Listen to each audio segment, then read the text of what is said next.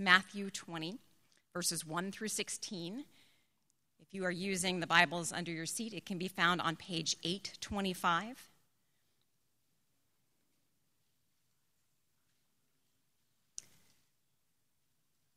Matthew 20, verses 1 through 16.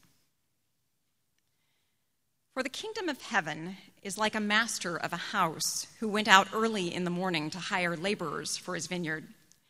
After agreeing with the laborers for a denarius a day, he sent them into the vineyard.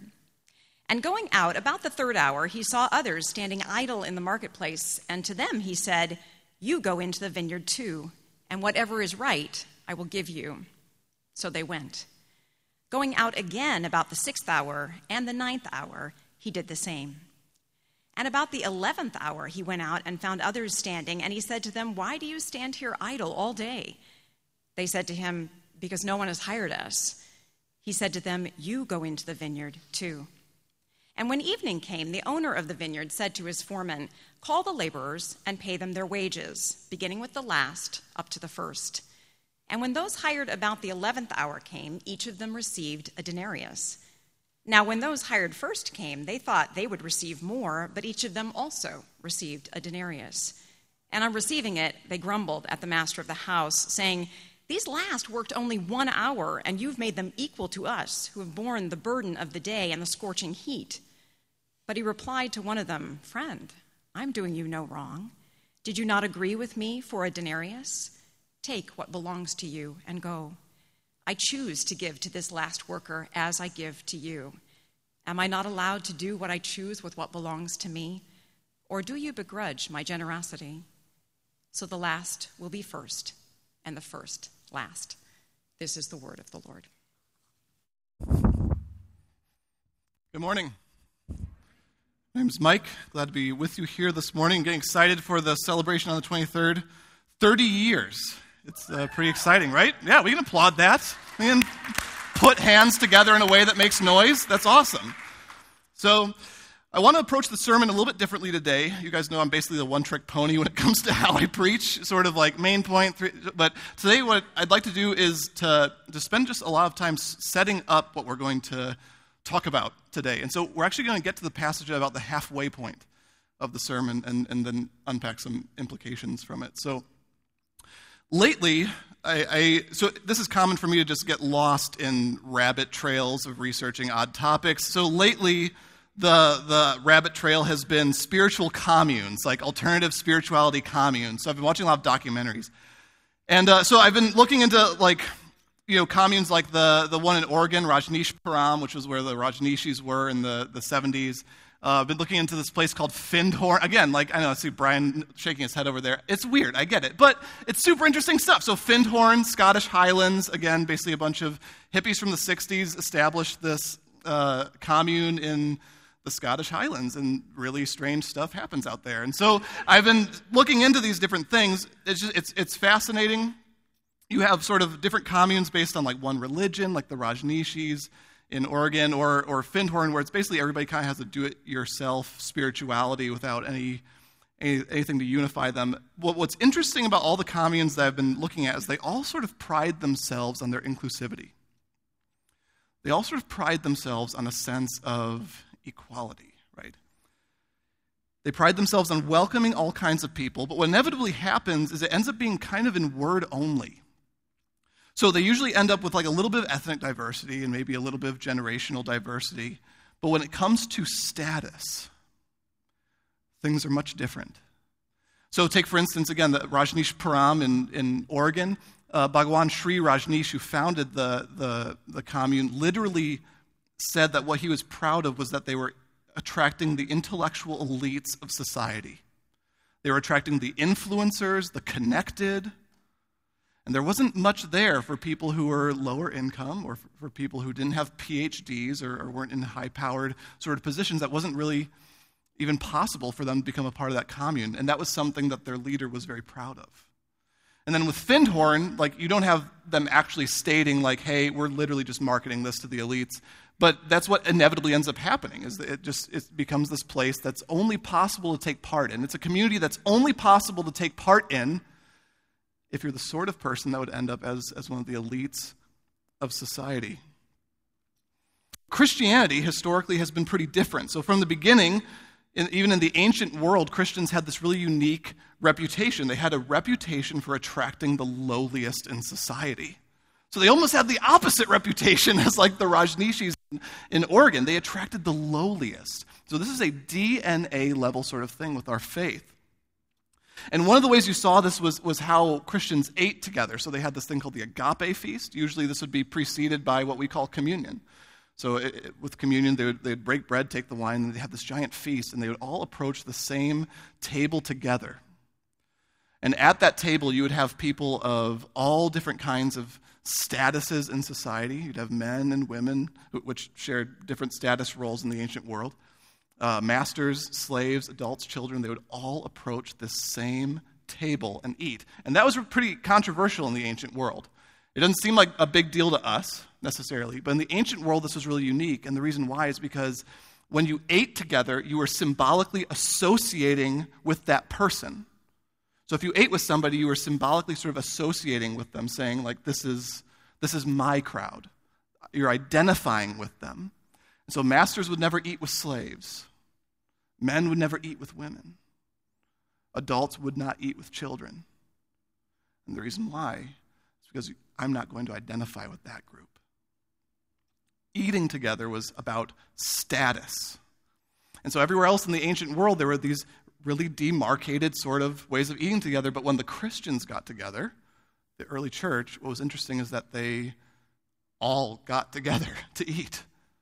And it's actually interesting. It's in your Bibles. You can look it up. There's actually a passage in one of the letters of Paul where he just lays into the church in Corinth because they aren't doing this. Because the groups in Corinth were still sort of keeping the status law, rules of society in place or whatever. So the rich were showing up and eating early because they could afford to leave their places of work, but the laborers would show up late and all the food would be gone. And Paul just lays into them. I think it's in 1 Corinthians 11. And so, he wants them to disregard these ideas of social status because he thinks they are an insult to what it means to be a follower of Jesus, for reasons that we're going to unpack in a little bit. So this whole quality of the early Christians, it was very scandalizing in the ancient world. And I want to hang on that a little bit longer. One of the interesting ways we see this is in the writings of Celsus. So Celsus is responsible for writing one of the earliest attacks on Christianity, which is super fascinating to read.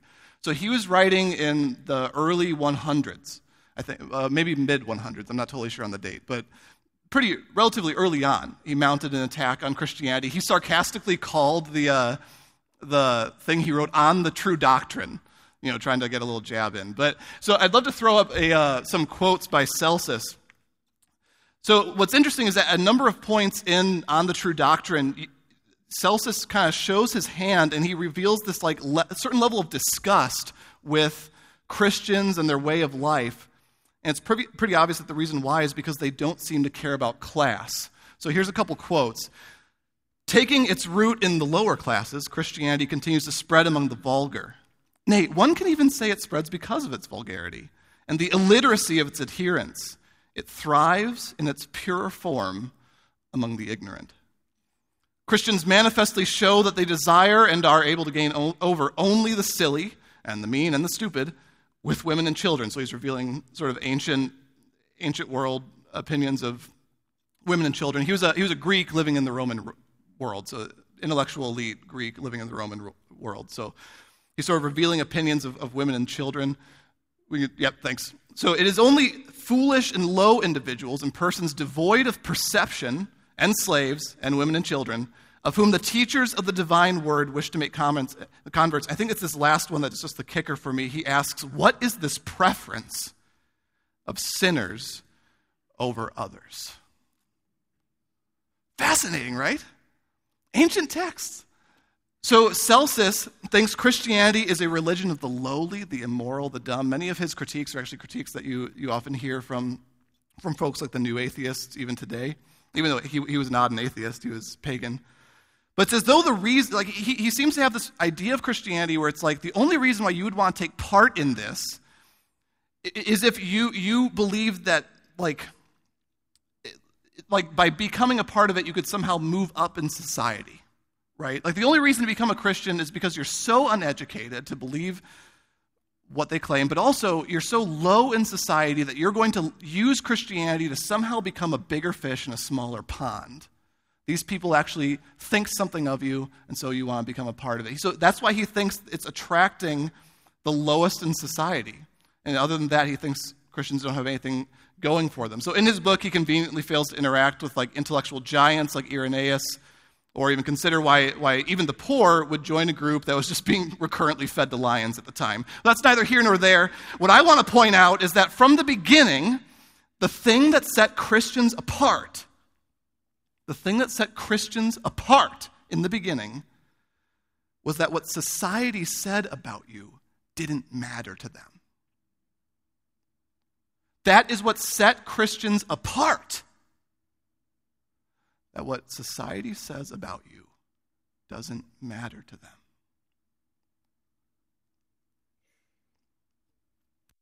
In fact, even many of the leaders in the early church, and this is the aspiration here at Trinity, that even among the elders, we would look like servants and not like rulers.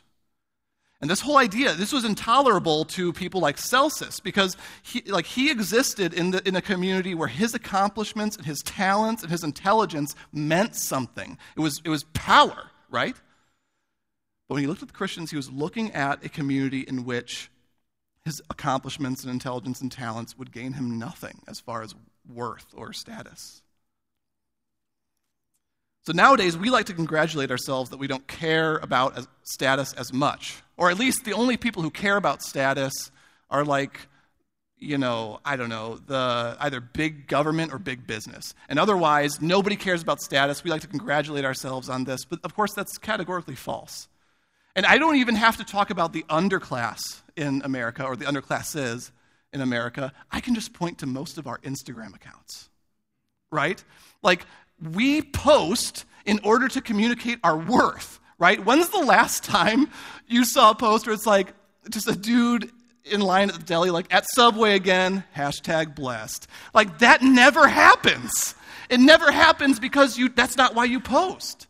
Subway doesn't give you any social leverage, right? You post at places like Milwaukee Taco. Look how they plated this, right? And then Instagram, and what you're doing is you're trying to show that you're living the good life. Like, you're implicitly trying to communicate that. I'm not assuming this of all of you. I'm just saying this is like the societal norm. It's called virtue signaling. But we're trying to communicate that we have sort of a higher status. I don't know if you remember the whole thing that was happening on Instagram where folks would like wake up in the morning and take a picture of themselves and post themselves with bedhead. Did anyone see this? So it was sort of like, oh, we're trying to subvert this whole virtue signaling thing. Like, oh, look, mom life, bedhead. But of course, even then, what they were actually doing was saying, like, I look that good, and I just got up. Like, behold my status. The whole thing was a form of virtue signaling. I only met one person, one mom who lives in Gages Lake, who's a friend of our family, who would really subvert the system, and she would like purposely make herself look just like comically disheveled and then post that. And it was awesome because it was actually subverting it. So like we're a society that's obsessed with status. We're on social media constantly trying to show that we're living the good life. And then, so let's dig a little bit more, though. So what is it that sort of establishes status for us? I think for us in the United States, the way that we determine status, we think we are what we contribute. We think we are what we contribute. And that doesn't just mean work. That means you have a personality trait that other people want. It means you have a talent. That there's something about you, your humor, whatever can be marketed, even across just social media in a small little circle of people, we think we are what we contribute. Or another way to put it is that someone is worth their usefulness. And there are a number of ways that this plays out on a large scale. So I used to work in nonprofit, and Fortunately, I was a part of a nonprofit that I don't think was guilty of this as much. It was still present, but by no means as much as it was in other nonprofits. They were constantly trying to push against it. But when I would start to brush shoulders with folks working at other nonprofits, it was incredible to hear how they talked about the folks they were serving. They consistently talked about lower income folks as being unintelligent or even scheming, as though that's the norm. It became clear to me that many of the people I was brushing shoulders with who were working at other nonprofits had a really low opinion of the lowest people, like the lowest rung of society, as though like they're part of that, the underclass, because they're not worth as much as the upper class. It's a really disturbing thing. It was really widespread. And again, I was fortunate to be part of a nonprofit that was pushing back against that in our own behavior and being really self-critical in a healthy way. You see this playing out in literally how we define what a person is as a society. So all kinds of debates have been working around our culture for a while on the issue of personhood. And how do you determine what a person is? And of course what we mean is not how do you determine what a human is. How do you determine when someone with human DNA has worth? That's the argument around personhood. And consistently, we have large populations of people who are insisting that we should define what a person is by their utility. They are what they contribute. Therefore, if they don't contribute something, they're not worth anything. Again, this isn't a sermon on the sanctity of life, so I'm not going to hang on this long, but this is the ideology that operates behind most of the millions of abortions that have taken place in our country. Like, we can justify suctioning out a human being because they're not worth anything. They don't contribute anything. This is the same sort of assumption that's operating behind the current form of the eugenics movement, in assisted suicide, even mandatory assisted suicide. You see this in the philosophy of Peter Singer, that if someone can't contribute something, then we are justified in ending the lives of the elderly, the terminally comatose, or the disabled, because we are our utility. Our culture is defining what a person is by their utility, and it's despicable. This is a gross ideology. But Christians throughout the ages have been subverting that assumption. And I'll add as well, I think most of us choose our friends on this basis too. Our friends are the ones that have something to contribute to us. But Christians throughout the ages have been sort of subverting this. Christian communities all across the world today affirm, care for, respect, and are often led by people written off by society. And so what is it? I'm not saying this is unanimous. Obviously, there are Christian communities that are totally led by status. I think many of them are in the United States. But the majority across the ages, across the world, are actively subverting this. And so how is that happening? And the answer comes down to what we as Christians refer to as the gospel. And essentially what the gospel is the announcement that God has chosen to relate to humanity in a very countercultural way. God has chosen to relate to us not on the basis of our usefulness to him, not on the basis of what we contribute to him in the form of good works, but on the basis of a gift. And that goes for all of us. Everybody has to receive this gift in order to relate to God. And that goes for the influencers and the influenced, the connected and the socially inept, the sophisticated and the underclass. All people must come to terms with God's grace. This is the idea operating behind all the writings of the Hebrew and Christian scriptures, which means that none of us have higher status than anyone else in the eyes of God. All of us fall short of God's design and intention, and all of us must be forgiven through Jesus' sacrifice.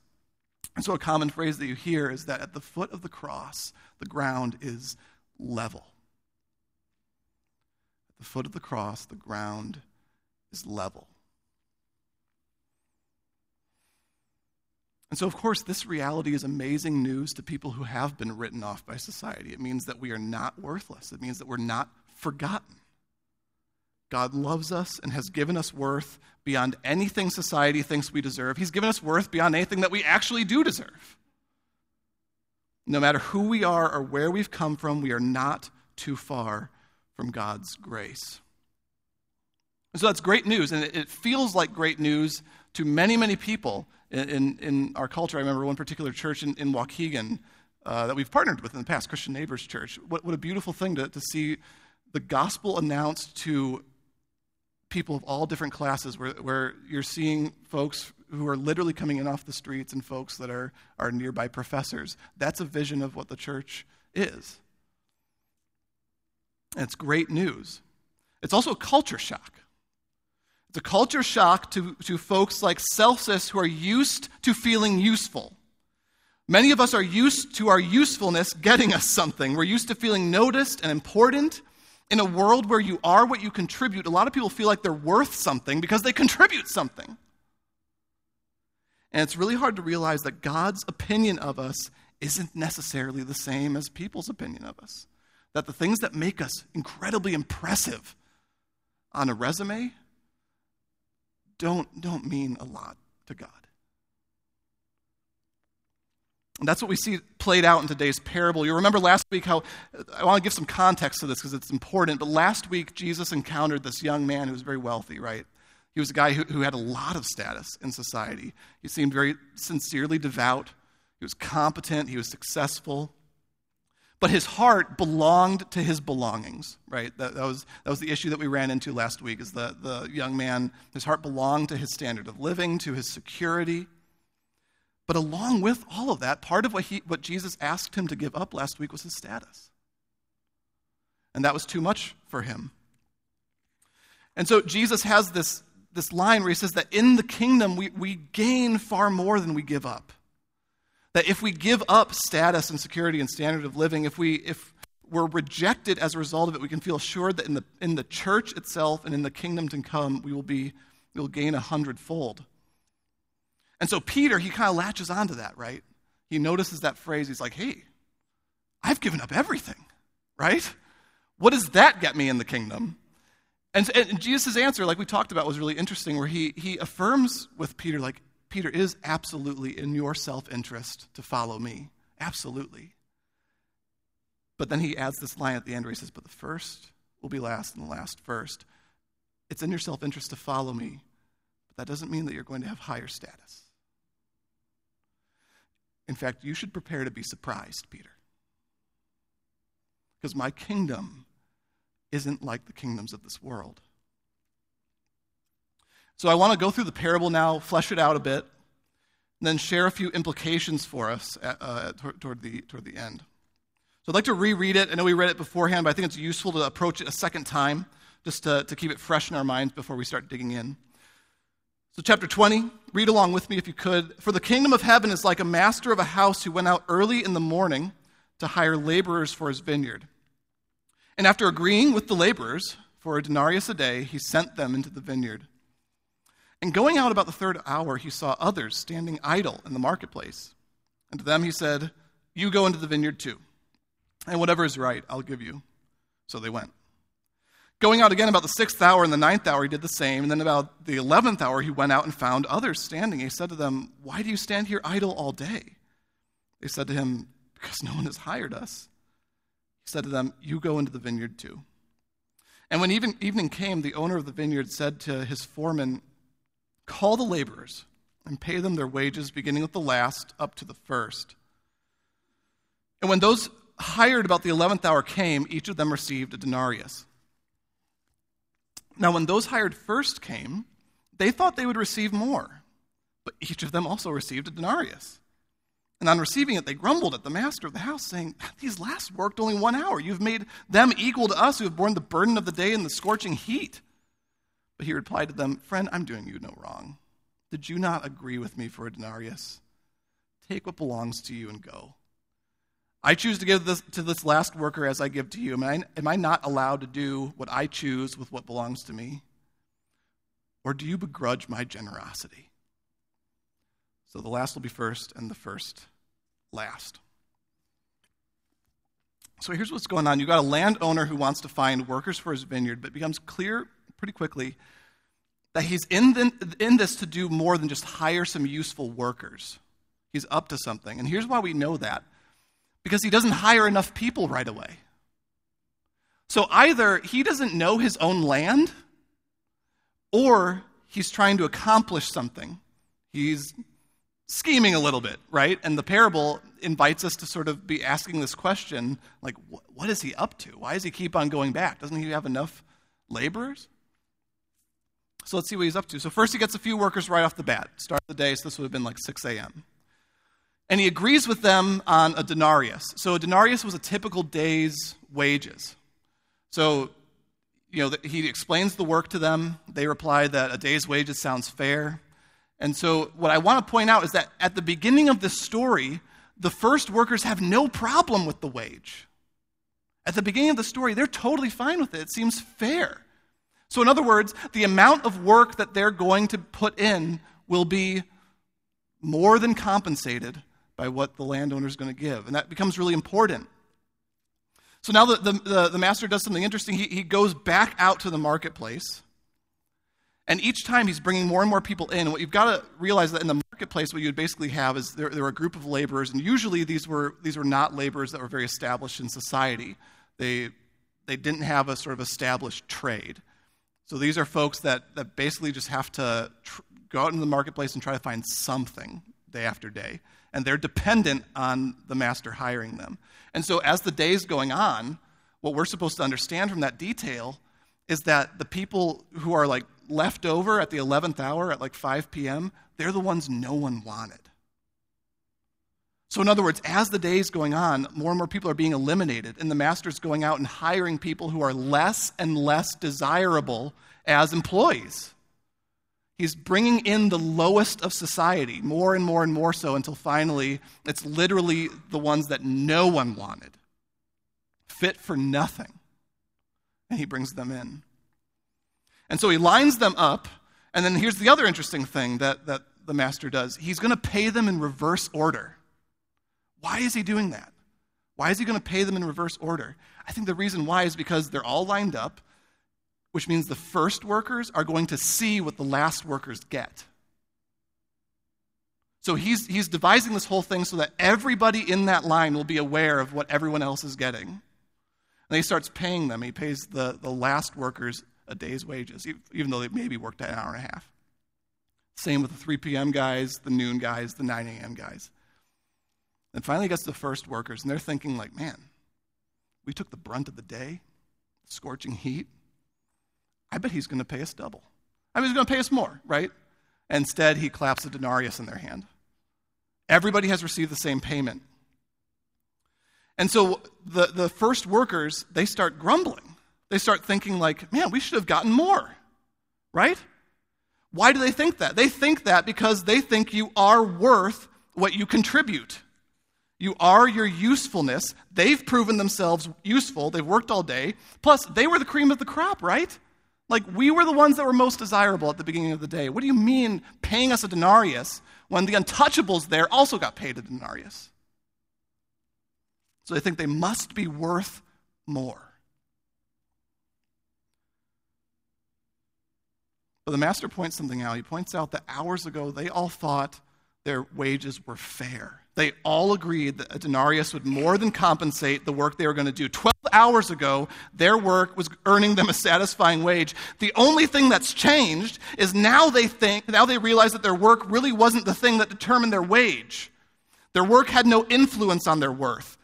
Everything soured for the first workers when they realized that their compensation on some level wasn't compensation at all. It was gift. And so it wasn't going to earn them anything. They get mad when they realize that they, in the master's eyes, are worth the same as the 5 p.m. guys. They're mad because their wages didn't make them worth more. They wanted status, not just fair wages. This story is a story about grace. It is a story about the generosity of God towards sinners. is a story about how the ground at the foot of the cross is completely level. It's a story about how we don't come to God for compensation. We come to him for a gift, and as a result, none of us can claim to be worth anything more than anyone else. God's grace isn't compensation, it's a gift. So how does this play out practically? I want to sort of explore 3 different ways that the gospel changes the way we think of status. I'm not saying this is an exhaustive list. If you guys think of more, share it with each other. That's part of what this is for, is to continue contemplating on God's word and be shaped by it. But here's 3 ways that I thought of as I was preparing this. So first, the way God's grace changes status, the proud are humbled and the humble are exalted. So have any of you guys heard of the Chalmers Center? The Chalmers Center? So the Chalmers Center is a group that sort of researches the relationship between economics and poverty alleviation. So have you heard of When Helping Hurts, that book? Yes. So the difference between preaching and watching television is that it's live. So I'm actually here, and when questions are asked, when my kids are watching like Bubble Guppies or something, my kids never fall for it. Like what shape is this one? Pause. My kids are too smart. They're like, you're not even real. And so they never answer. Sometimes I feel like we've been so habituated to that we see preaching in the same way. So guys, talk. Talk to me. All right, thank you. All right, so have you heard of When Helping Hurts? All right, so it's a book by the Chalmers Center. And it's a pretty good resource. So I think the Chalmers Center were either the ones behind the study or they just distributed it. In any case, they had a big part to play. But they did this fascinating thing where they went to materially poor populations and they asked them to define poverty. And it was beyond just the United States. It included the United States, but it went into global poverty and other locations. And the results are eye-opening. It's amazing how little they talk about their lack of resources. I mean, they mention it, but across the board, in the United States, all over the globe, what folks who are actually materially poor, the way they define poverty is they say you're worthless. It's about being worthless to society. They had an emotional response, not a physical, material response. Poverty is about worthlessness. And what that means is that this whole idea that you are what you contribute, it affects people in more ways than we anticipate, because people start to think, hey, I don't contribute that much. Some of that isn't even my own fault, but I don't contribute that much. And what does that mean? I'm not worth as much. So poverty becomes a cycle where it's difficult for people to even motivate themselves into trying because they think that they just innately are the kind of person that fails. It's the sort of default. In fact, recent studies have linked the violence in low-income areas with this sense of worthlessness, which would help to explain why higher-income areas typically have less violence. The citizens feel like they're worth more.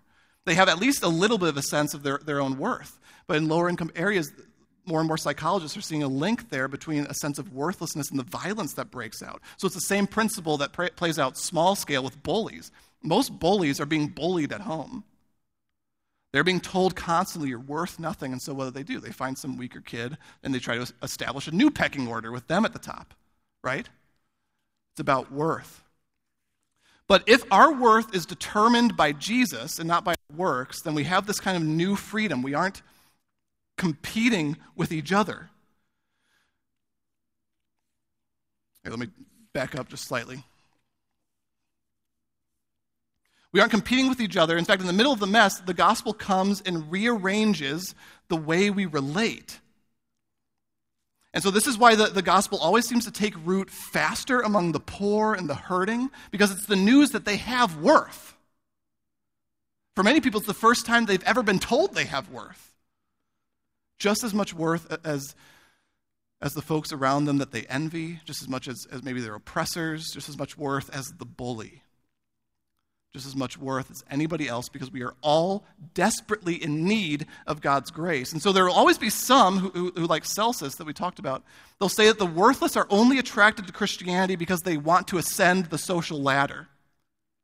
But I kind of want to challenge that. I think it's way more likely that the poor and the hurting and the lower in society, I think they're attracted to Christianity because they are more in touch with its fundamental reality that we are all in need. They aren't surprised by their need. Many of us are. In this story, the first workers insist on fairness. They want to be recognized for their extra work. They want the master to deal with them according to their works. And some of us relate to that. Some of us have sort of a sense of our own righteousness. Like, man, I'm a good person. Shouldn't God recognize that? Shouldn't God relate to me based on my works? And I would just say, be super hesitant before you say God should relate to you according to your works, because he will. We have a really, really deceptive mind. Really bad self-perception. Really inflated egos. The writers of Scripture caution us. They say, be very hesitant before you insist that God deal with you by your works, because you'll discover that the standard is actually way too high. You may be a good person, you may be a really enjoyable person, really special, but you are only special compared to other self-ruling, habitually egoistic people like yourself. You don't measure up to what God has made you for. And we are all complicit in making this world the mess it is. And so the writers of Scripture are telling us, trust us, you want the worth of Christ. So this should change the way we relate to each other. So one pastor says it really well. He says that because of the gospel, no one should walk with a swagger and no one gets to walk with a limp. Because of the gospel, your pride is undermined. You have to actually confront who you are. But also, because of the gospel, you are being told in no uncertain terms that you are loved and worth something. So the result is this humble confidence. It changes how we see ourselves, also changes how we see other people. No one is worthless in the eyes of God. So we should be a community that honors the lowly. We should be a community that welcomes people in, people that society considers useless or weird or stupid or uninteresting or boring. They should find a home among us. They should feel valued with the value God gives them in Christ. We should treat each other as people who are loved. Treat each other according to the value God gives us in Christ. So the gospel humbles the proud and exalts the humble. Secondly, because of the gospel, we go from competitors to compatriots. So in the first parable, the workers are mad because look what it says. So it says, the master has made them equal. Right, it's in, I'll show you which verse. They grumble because the master has made them equal to us who have borne the burden of the day and the scorching heat. The whole idea is about equality in their minds. If we are what we contribute, then the only way to really be worth something is to be able to contribute more than everyone else.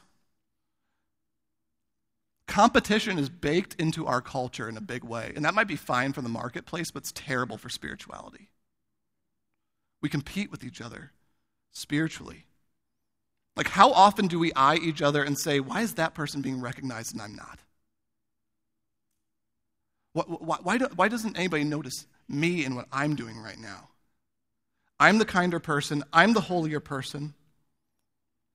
When we consider people who are not believers, oftentimes we do one of two things.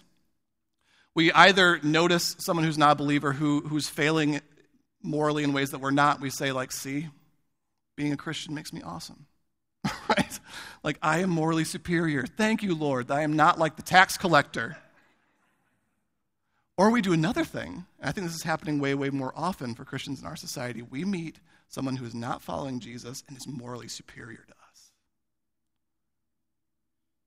And then we start going through these mental gymnastics to try to find some way of figuring out how we're still a little bit better. Because we feel threatened by that. It's hard for us to make sense of how are they a nicer person than me? I'm a Christian. And so we feel threatened by it. So we try to figure it out, all the while forgetting that this is a faith based on grace and not on works. If our worth is determined by Jesus and not by our works, then we have this new freedom because we're free to not compete. I had a friend of mine growing up who I was always jealous of because I was ruling my life by status. And so he was just super talented. He's still a friend of mine. He's one of the most wonderful people that you'll ever meet. And he's had this way of like meeting people who would pour into him, and he'd learn new things and acquire new talents, and was very humble. He'd just ask for help. And I was so jealous of how talented he was because we were kind of into the same things. And I realized after a while that like the big difference between he and I is that he just kept on asking for help. But I wouldn't do that. Because in order to do that, I had to acknowledge my need. I had to acknowledge that I needed help at guitar or whatever it was I was interested in. I didn't realize that the gospel frees me to not compete. Because of the gospel, when we encounter someone who is farther along in the way of Jesus, we don't see them as a threat, we see them as a potential teacher. And it also means we don't hide our shortcomings. When we notice sin, we go to our brothers and sisters, confess, we ask for help. Christian maturity isn't like a good fishing spot, right? So I fish in the area, and when you find a good fishing spot, you don't tell anybody, right? Because you don't want anybody to like pressure that area and spook the fish, or like use the same bait that you're using, because then the fish will learn and they won't hit that bait when you don't tell anybody about a good fishing spot, right? Maturity in Christ is not like that, right? We don't lose anything by another Christian's maturity, which means we don't lose anything by sharing what we know. In fact, because of the way that Jesus has worked things, it becomes a sign of maturity that you're secure enough and intentional enough to help along newer believers. That's called discipleship. We've tried to capture this in our core values by saying that we want to be a community that's together for growth. Not competing for growth, together for it. Compatriots, not competitors. So finally, the gospel frees us to do good for God's pleasure, not for God's payment. So you might be like many people at this point and saying like, okay, so if this is how the gospel works, then what is there to motivate me to do good? I want to take a minute first to say, I relate to that, I get it.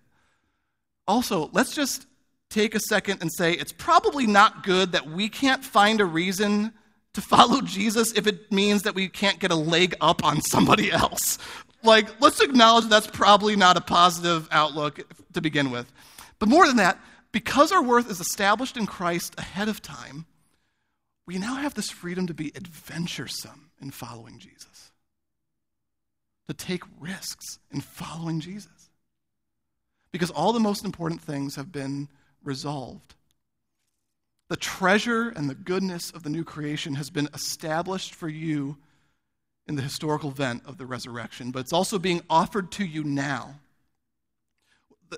We can actually take part in the way of life that God will bring about when the world is put right. That's part of salvation.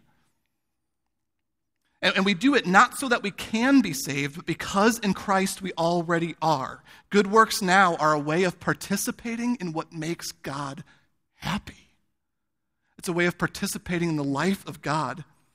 I shared this a few years ago, but I've always really enjoyed writing like stories or essays or whatever. In college, I took this creative writing class.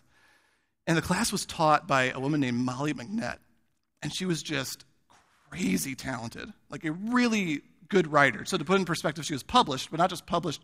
Her mentor was Marilyn Robinson, the Pulitzer Prize winner for Gilead. She graduated from the Iowa Writers Workshop. I mean, she was crazy good at writing. And so obviously I'm in this class and I'm really into writing and think like, I got to impress her. And so I tried to gain her approval by what I was writing. And I wrote a bunch of, do you know what metafiction is? Have you ever heard of metafiction? Feedback? No, all right.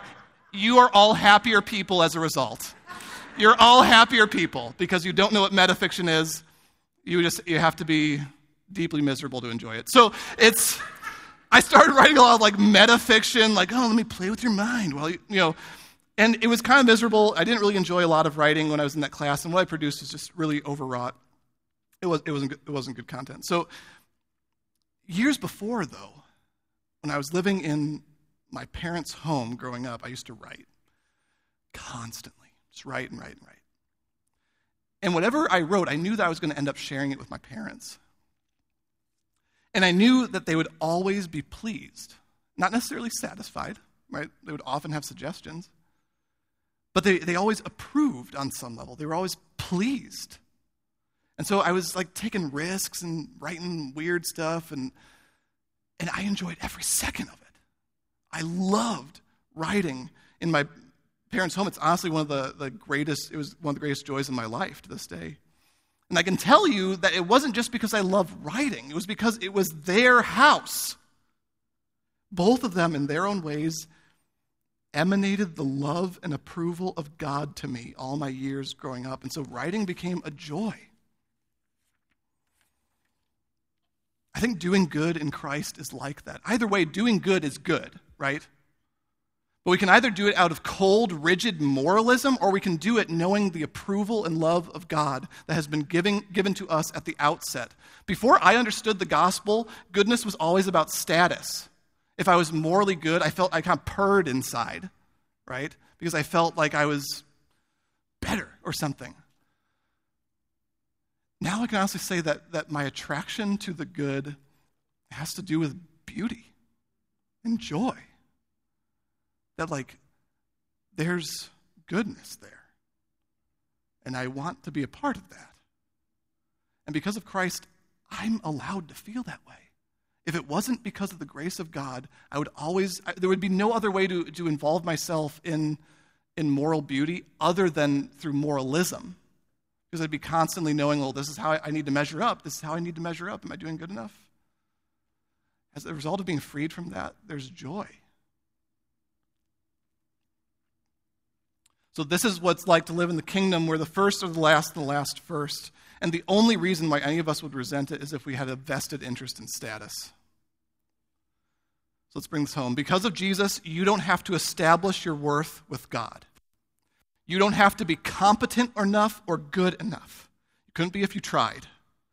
And the reason why is because the vision for what you were meant to be is so much higher than you realize, and the damage you have done is so much greater than you realize. If you don't feel that way, it's because you haven't exercised enough self-perception. I'm not saying that as an insult or as a joke. I'm saying that's most of us are not very self-perceptive, and so we don't realize how much damage we've done. But God is determined to restore us. And so he has established our worth in the only way possible. Jesus lived a worthy life and credited it to us at his death. If you are in Christ, what others say about you doesn't define you. Whether it's your incompetence, your insecurity, your awkwardness, if you were bullied, if you just never seem to fit in, if you are constantly embarrassed by things you say, or you've allowed other people to make you feel small, then hear this. They don't have the power to determine your worth. If anybody tells you you are worth something other than what God has made you, disregard it. If there's like a constructive criticism embedded somewhere in there, then take that and use it and develop as a person. But as far as it concerns you and your worth, disregard the lies. Because of Jesus, you are a beloved child of God.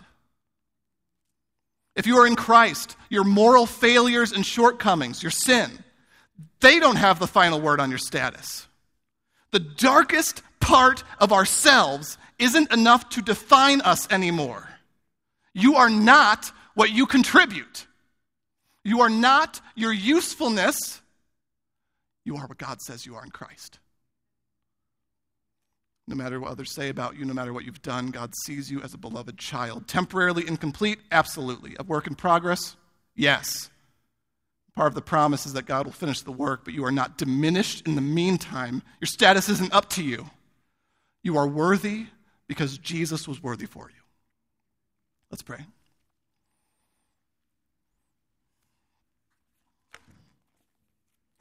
Lord Jesus, we are just thankful for your grace to us.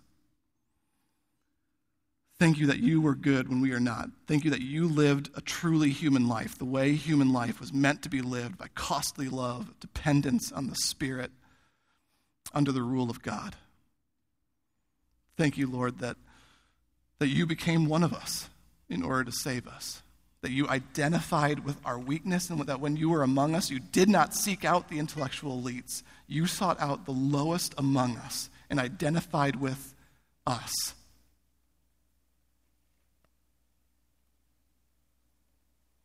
We love you, Lord, because you have first loved us without discrimination.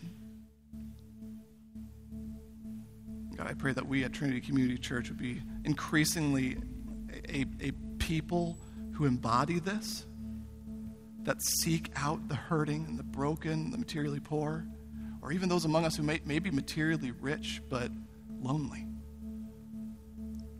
and forgotten. God, I pray that we would be undiscriminating in our love for each other, that we would truly think of status the way you do. Without the cross and resurrection, that is impossible, but because of the cross and resurrection, it's a kind of life we have access to now. We thank you for it, Lord, and praise you.